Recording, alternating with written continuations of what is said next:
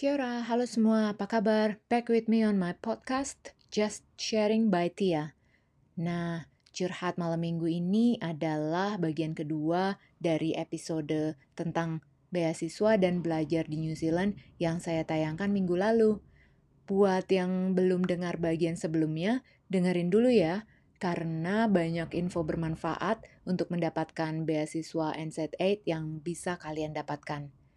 Yang udah pernah dengar episode sebelumnya dan ingin tahu keuntungan mendapatkan beasiswa NZ8, bisa langsung disimak saja yang berikut ini.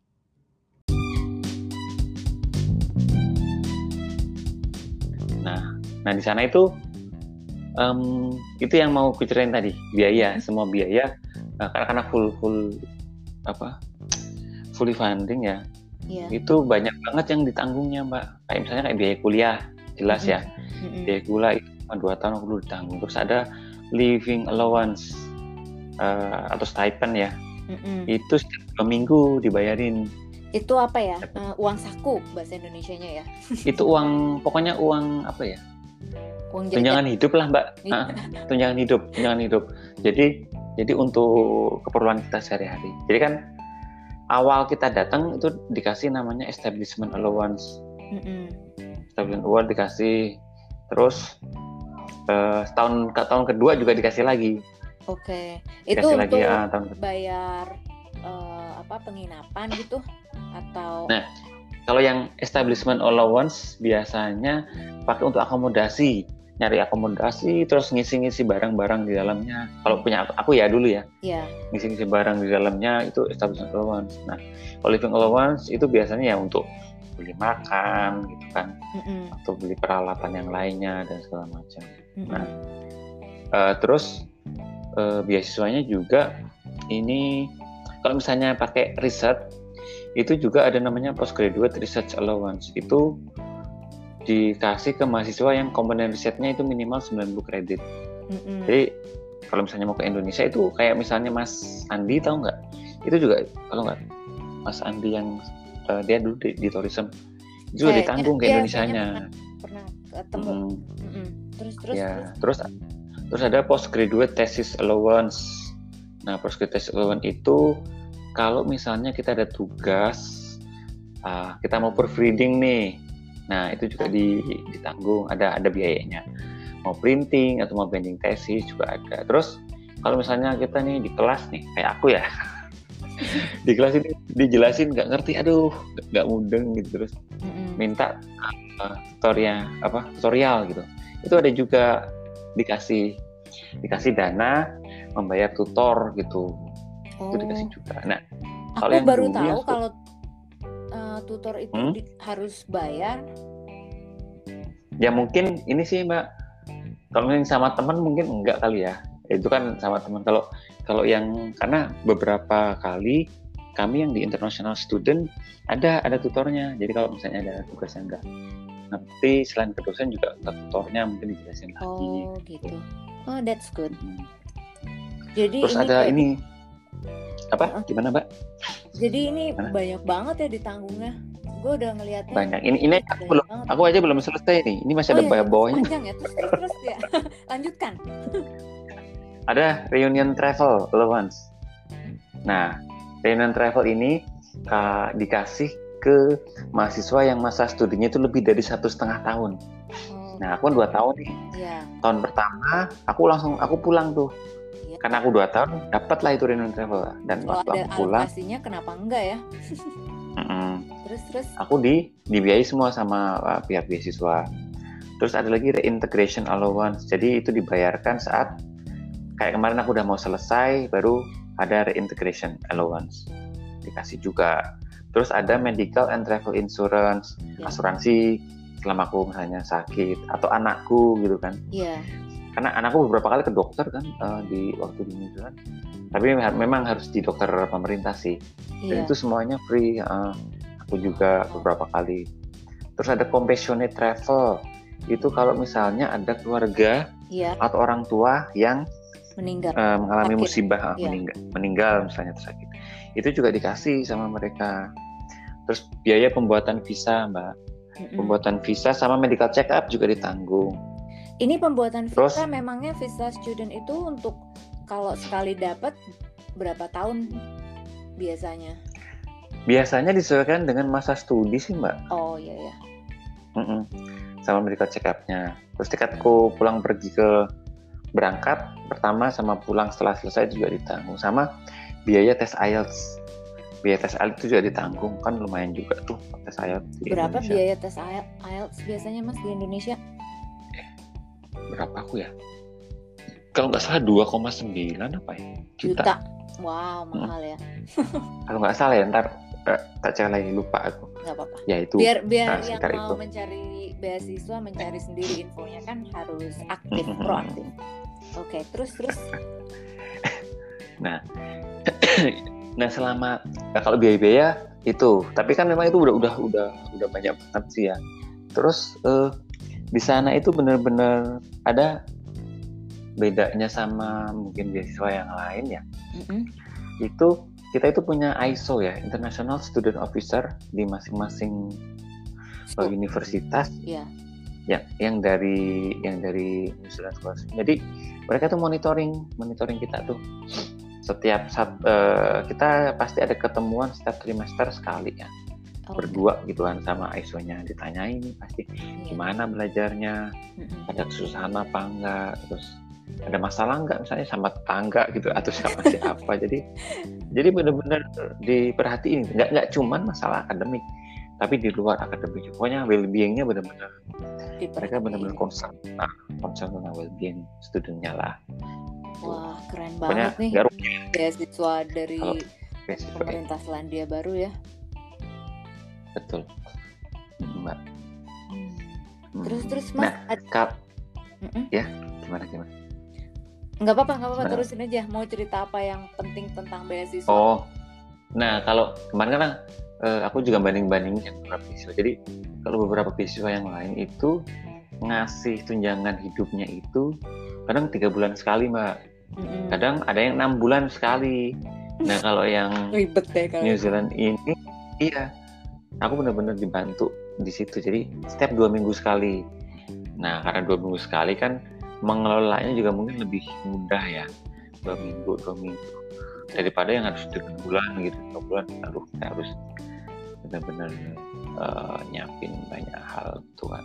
Tapi harus ada bikin laporan, baik laporan misalnya kemajuan dari maksudnya laporan secara tertulis ya, kemajuan dari studi sama kemajuan penggunaan uang atau gimana nggak dari Mas? Enggak.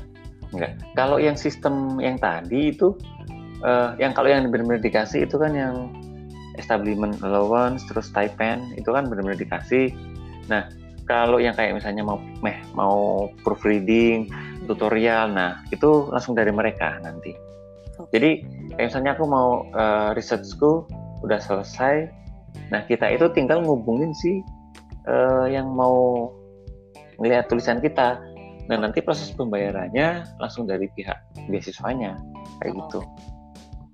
Terus dan tanya kayak kalau stipendnya itu cukup nggak buat Mas Priyo hidup waktu itu sendiri atau sendiri dan berdua dengan anak gitu? Jadi kalau cukup apa nggak cukup kan sebenarnya tergantung ke pola masing-masing orang ya, pola hidupnya masing-masing orang ya. Kalau dibilang cukup sih cukup Mbak kalau buat aku. Jadi setahun pertama aku sendiri di New Zealand itu malah aku bisa saving karena aku bisa saving. Kenapa? Karena ya memang aku nggak jajan di luar terus kan. Setiap minggu kalau ketemu kayaknya ngelihat Mas Priyo makan di restoran ini.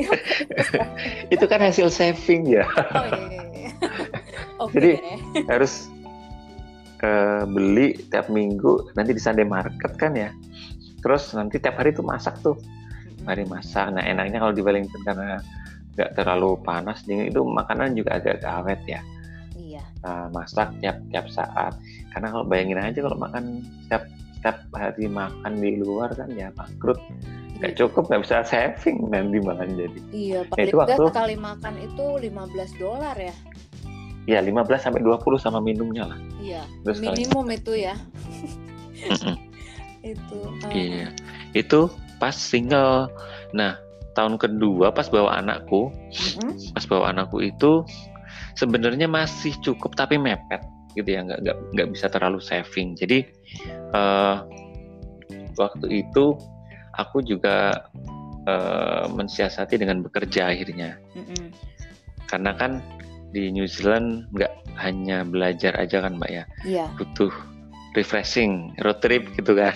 Liburan. Jadi liburan. Jadi aku juga pas anakku datang, aku mulai kerja juga. Mulai kerja. Tapi ini diperbolehkan kerja dari pemerintahnya? Iya, untungnya adalah salah satu keistimewaan beasiswa ini kita diperbolehkan bekerja maksimal 40 jam dalam 2 minggu gitu. Oh, jadi dalam 2 minggu 20 jam ya? Ya, 20 jam, seminggu 20 jam. Nah, kalau pas pas lagi summer break gitu ya. Itu bisa unlimited, nggak ada batasan waktunya. Itu. Dan ya kerja jadi nabung ya cukup sih.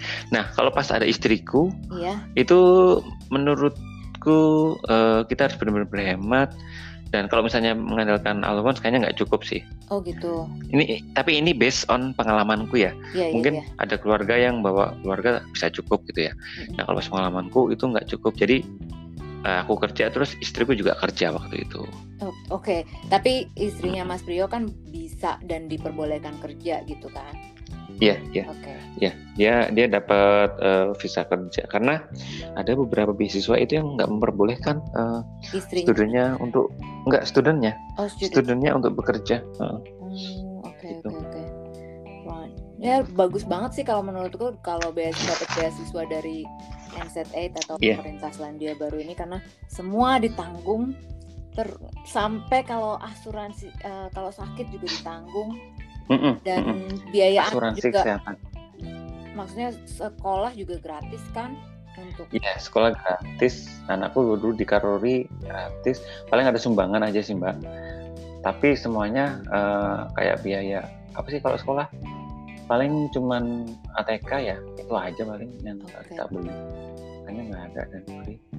Nah, kalau yang pengalaman waktu anakku sama aku sakit gitu ya, ini pihak ISO yang student officer itu benar-benar ngebantu deh benar. Jadi dia jelasin kemana. Terus waktu itu kan aku ke ke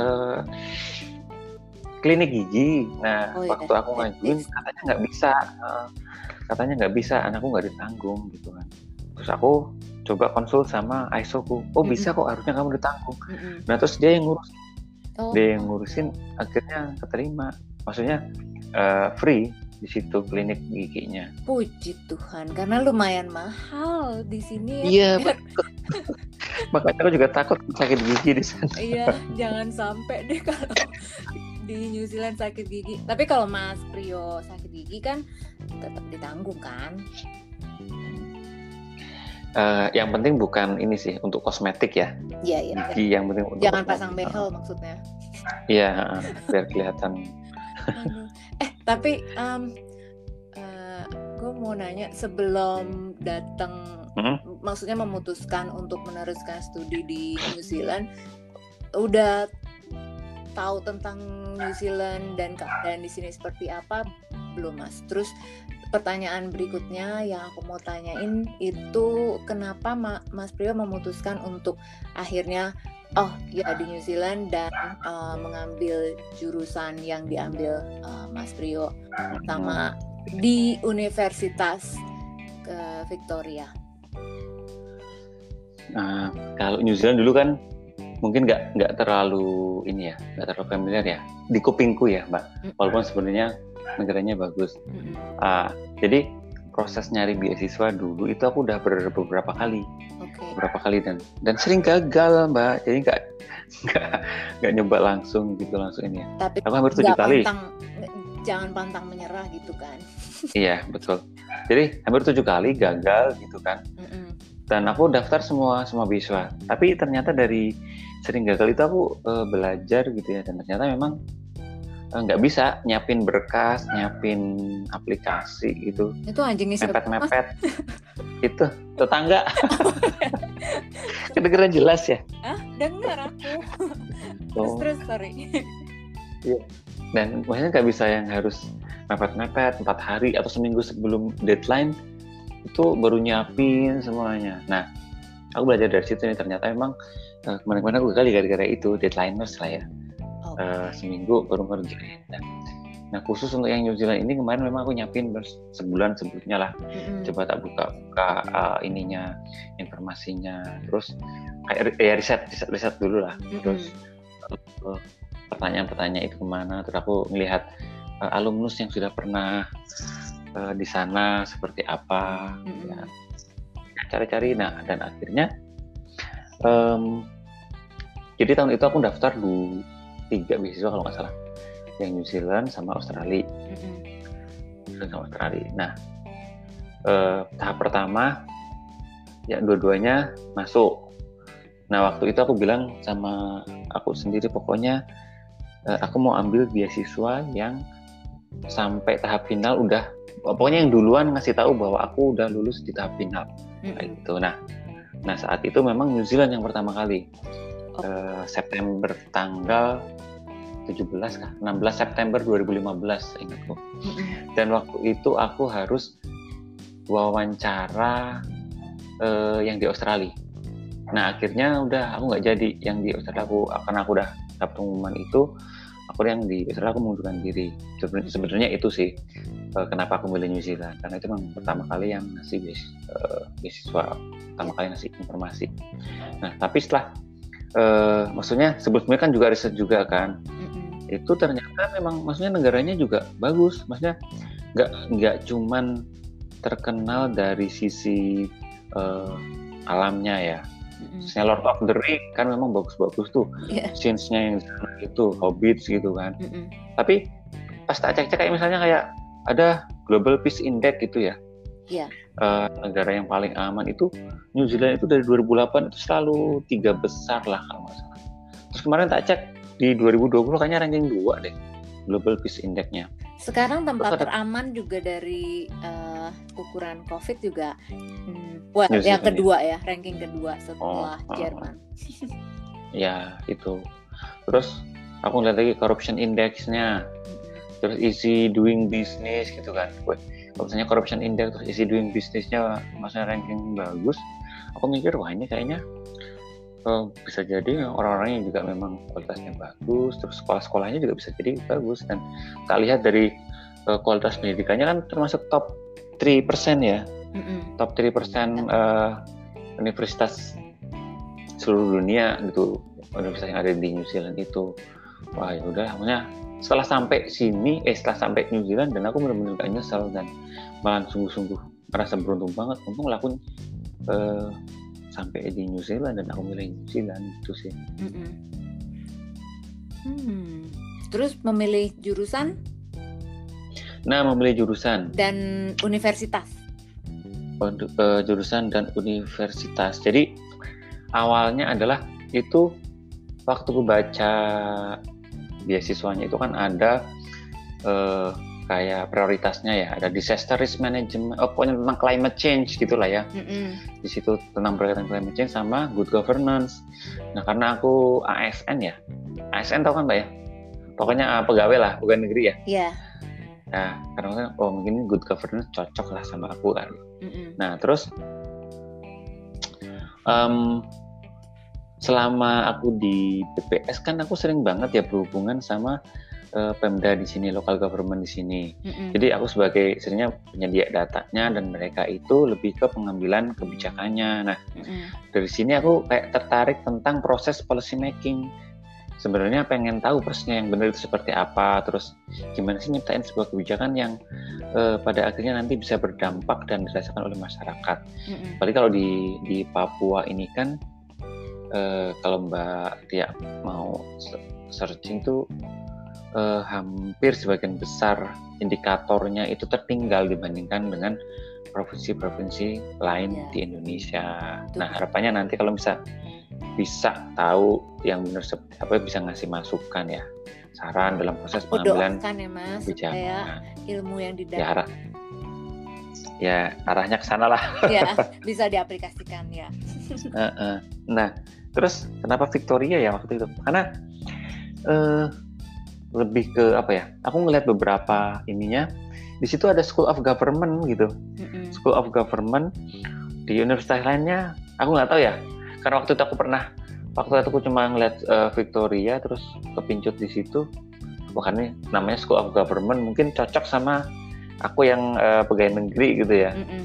Nah, dan juga masa studinya yang 2 tahun itu, karena aku nyari yang kalau bisa lebih lama bawa keluarga di sana ya, aku nyari yang lebih lama masa studinya 2 tahun tuh. Dan mungkin tiap-tiap orang juga akan berbeda sih ya, kenapa milih jurusan itu, kenapa milih kota itu. Nah, betul. Kotanya itu juga Mbak, aku ngeliat ini di Wellington, capital city, terus aku ngeliat nggak terlalu rame gitu.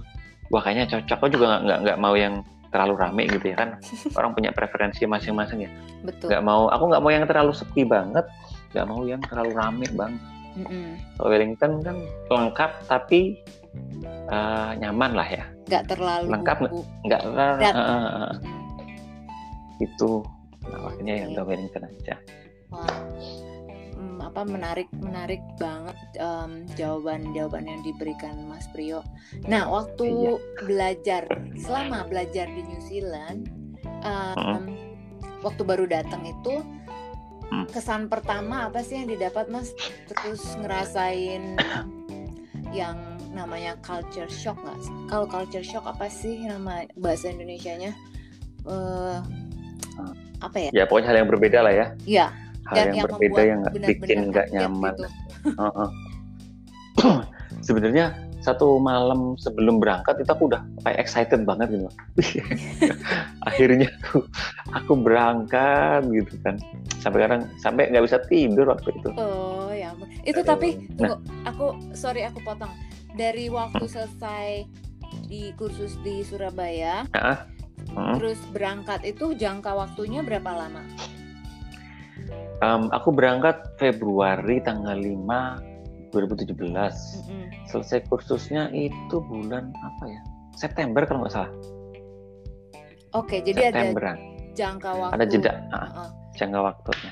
Ada. Okay. Nah, itu pas pas di kursusnya itu untungnya memang dikasih informasi New Zealand seperti apa. Jadi memang nggak terlalu kaget-kaget. Tapi yang sampai kan pas kurasain pertama hal yang paling ini ya itu cuaca sih ya. Jadi waktu itu sampai jam 3 sore di Wellington. Sore keluar terus dijemput kan sama pihak ISO-nya. Jemput lah, wanginya kencang, dingin gitu kan. Itu kan Februari kan waktu musim panas. Iya, tapi kan buat aku maksudnya. Oh iya benar. Gak pernah ngalamin. Jadi pernah aku juga yang waktu itu pas ini pengalaman lain sih. Pas aku ke toko itu summer Mbak, suhunya sekitar 20 derajat. Itu yang punya toko udah pakai kaos gitu kan, udah kepanasan. Aku pakai jaket loh. Jadi cuacanya ya bikin shock. Iya, kalau aku memang cuaca itu yang pertama, cuaca sih. Terus yang kedua bahasa kalau aku sih sebenarnya. Karena inilah ya, bahasa Inggrisku kan nggak bagus ya Mbak ya. Aku dikursusin walaupun akhirnya nyampe 6,5, tapi secara praktek bahasa Inggrisku tetap nggak sebagus teman-teman yang lain ya. Jadi pas kuliah itu kan aksennya juga agak berbeda ya. Iya, yang kita dengar. Aksennya di New Zealand tuh lumayan kental sih ya. Jadi walaupun udah bisa bahasa Inggris, kalau di Indonesia kayaknya lebih familiar dengan bahasa Inggris Amerika ya. Nah kalau itu jauh beda dengan Inggris Amerika dan mungkin lebih dekat ke bahasa Inggrisnya Australia daripada Amerika ya. Memang beda sih. Karena kalau di sini kan yang didengar kan film-film Hollywood ya. Iya. Bahasa Inggrisnya ya itu sampai sini nggak ngerti ya. Struggling banget lah pokoknya. Okay. Nah, berapa bulan bisa akhirnya menyesuaikan, maksudnya akhirnya maksudnya nih dosen ngomong ini gitu. Udah ngertinya itu ya agak lama sih kalau aku ya. Mungkin sekitar 4-5 bulan itu baru mulai terbiasa, karena kalau yang tempatku kan sistemnya block course ya Mbak ya. Jadi nggak setiap minggu ketemu dosen kan. Jadi kami block course setiap mungkin 1 trimester ketemu sama mata kuliah itu paling 3 kali. Itu jadi sekali ketemu itu dari jam 9 pagi sampai jam 5. Ya, jadi block course itu yang jadwalnya tuh dipadatin, nggak mingguan lah. Iya, nggak weekly class gitulah ya. Iya. Nah, jadi malah jadi nggak bisa benar-benar komunikasi yang langsung ngomong. Dan parahnya waktu itu aku bukan nginep sih, satu flat sama teman Indonesia, jadi ngomong sehariannya pakai bahasa Indonesia. Padahal kan aku butuh untuk yang ngomong Inggris ya. Sementara kalau aku sama dia ngomong Inggris kayaknya aneh gitu ya. Ini bukan Mas Wahyu kan? Bukan. Nah jadi setelah berapa bulan ya, 6 bulan aku pindah flat ke daerah London. Nah di situ campur sama ada orang Kamboja, Laos, ada orang New Zealand. Jadi waktu di kitchen ngomongnya juga bahasa Inggris, terus waktu makan bareng juga bahasa Inggris. Jadi udah ya mulailah nggak kaku-kaku banget. Ya, jadi itu bahasa. Kalau mau memperdalam kemampuan bahasa Inggris, lebih baik sering-sering bergaul dengan yang memang Selandia Baru, yang orang asli di sini gitu. Kalau nggak terbiasa berbicara dalam bahasa Inggrisnya orang Selandia Baru ya. Dan itu kan ya itu kan jadinya maksa kita untuk bener ngomong bahasa Inggris setiap hari gitu kan. Betul. Kepaksa mau nanya ini harus ngomong bahasa Inggris. Jadi Mas Tio waktu di sini tuh tinggal di flat gitu dan sharing sama teman-teman lain gitu ya. Nah, itu tadi adalah bagian kedua dari episode Curhat Malam Minggu dengan tema beasiswa dan belajar di New Zealand, di mana Mas Priyo telah menceritakan berbagai keuntungan mendapatkan beasiswa dari New Zealand Aid atau pemerintah Selandia Baru. Buat yang baru saja mendengarkan, di minggu yang lalu Mas Priyo sudah menceritakan proses dan pengalamannya mendapatkan beasiswa S2 dari NZ8. Jadi kalian bisa cek episode Curhat Malam Minggu sebelumnya di podcast saya ini. Untuk minggu depan, saya akan tayangkan bagian terakhir dari pengalaman Mas Priyo belajar di Wellington, Selandia Baru. Saat ini memang pemerintah Selandia Baru belum menerima pelajar internasional yang ingin belajar di sini karena adanya pandemi COVID-19. Tetapi kesempatan ini bisa teman-teman gunakan untuk mempersiapkan diri jika ingin mendapatkan beasiswa belajar di New Zealand. Buat teman-teman lain yang pernah mendapatkan beasiswa atau belajar di New Zealand dan tertarik untuk ikut berbagi cerita dan pengalamannya di sini supaya bisa berguna buat adik-adik dan teman-teman lainnya di Indonesia, bisa kontak saya lewat WhatsApp, email, atau Facebook Messenger ya. Terima kasih, semoga berguna. Sampai bertemu di malam minggu berikutnya. Tetap sehat, happy, dan positif. Kaki te ano ya koto.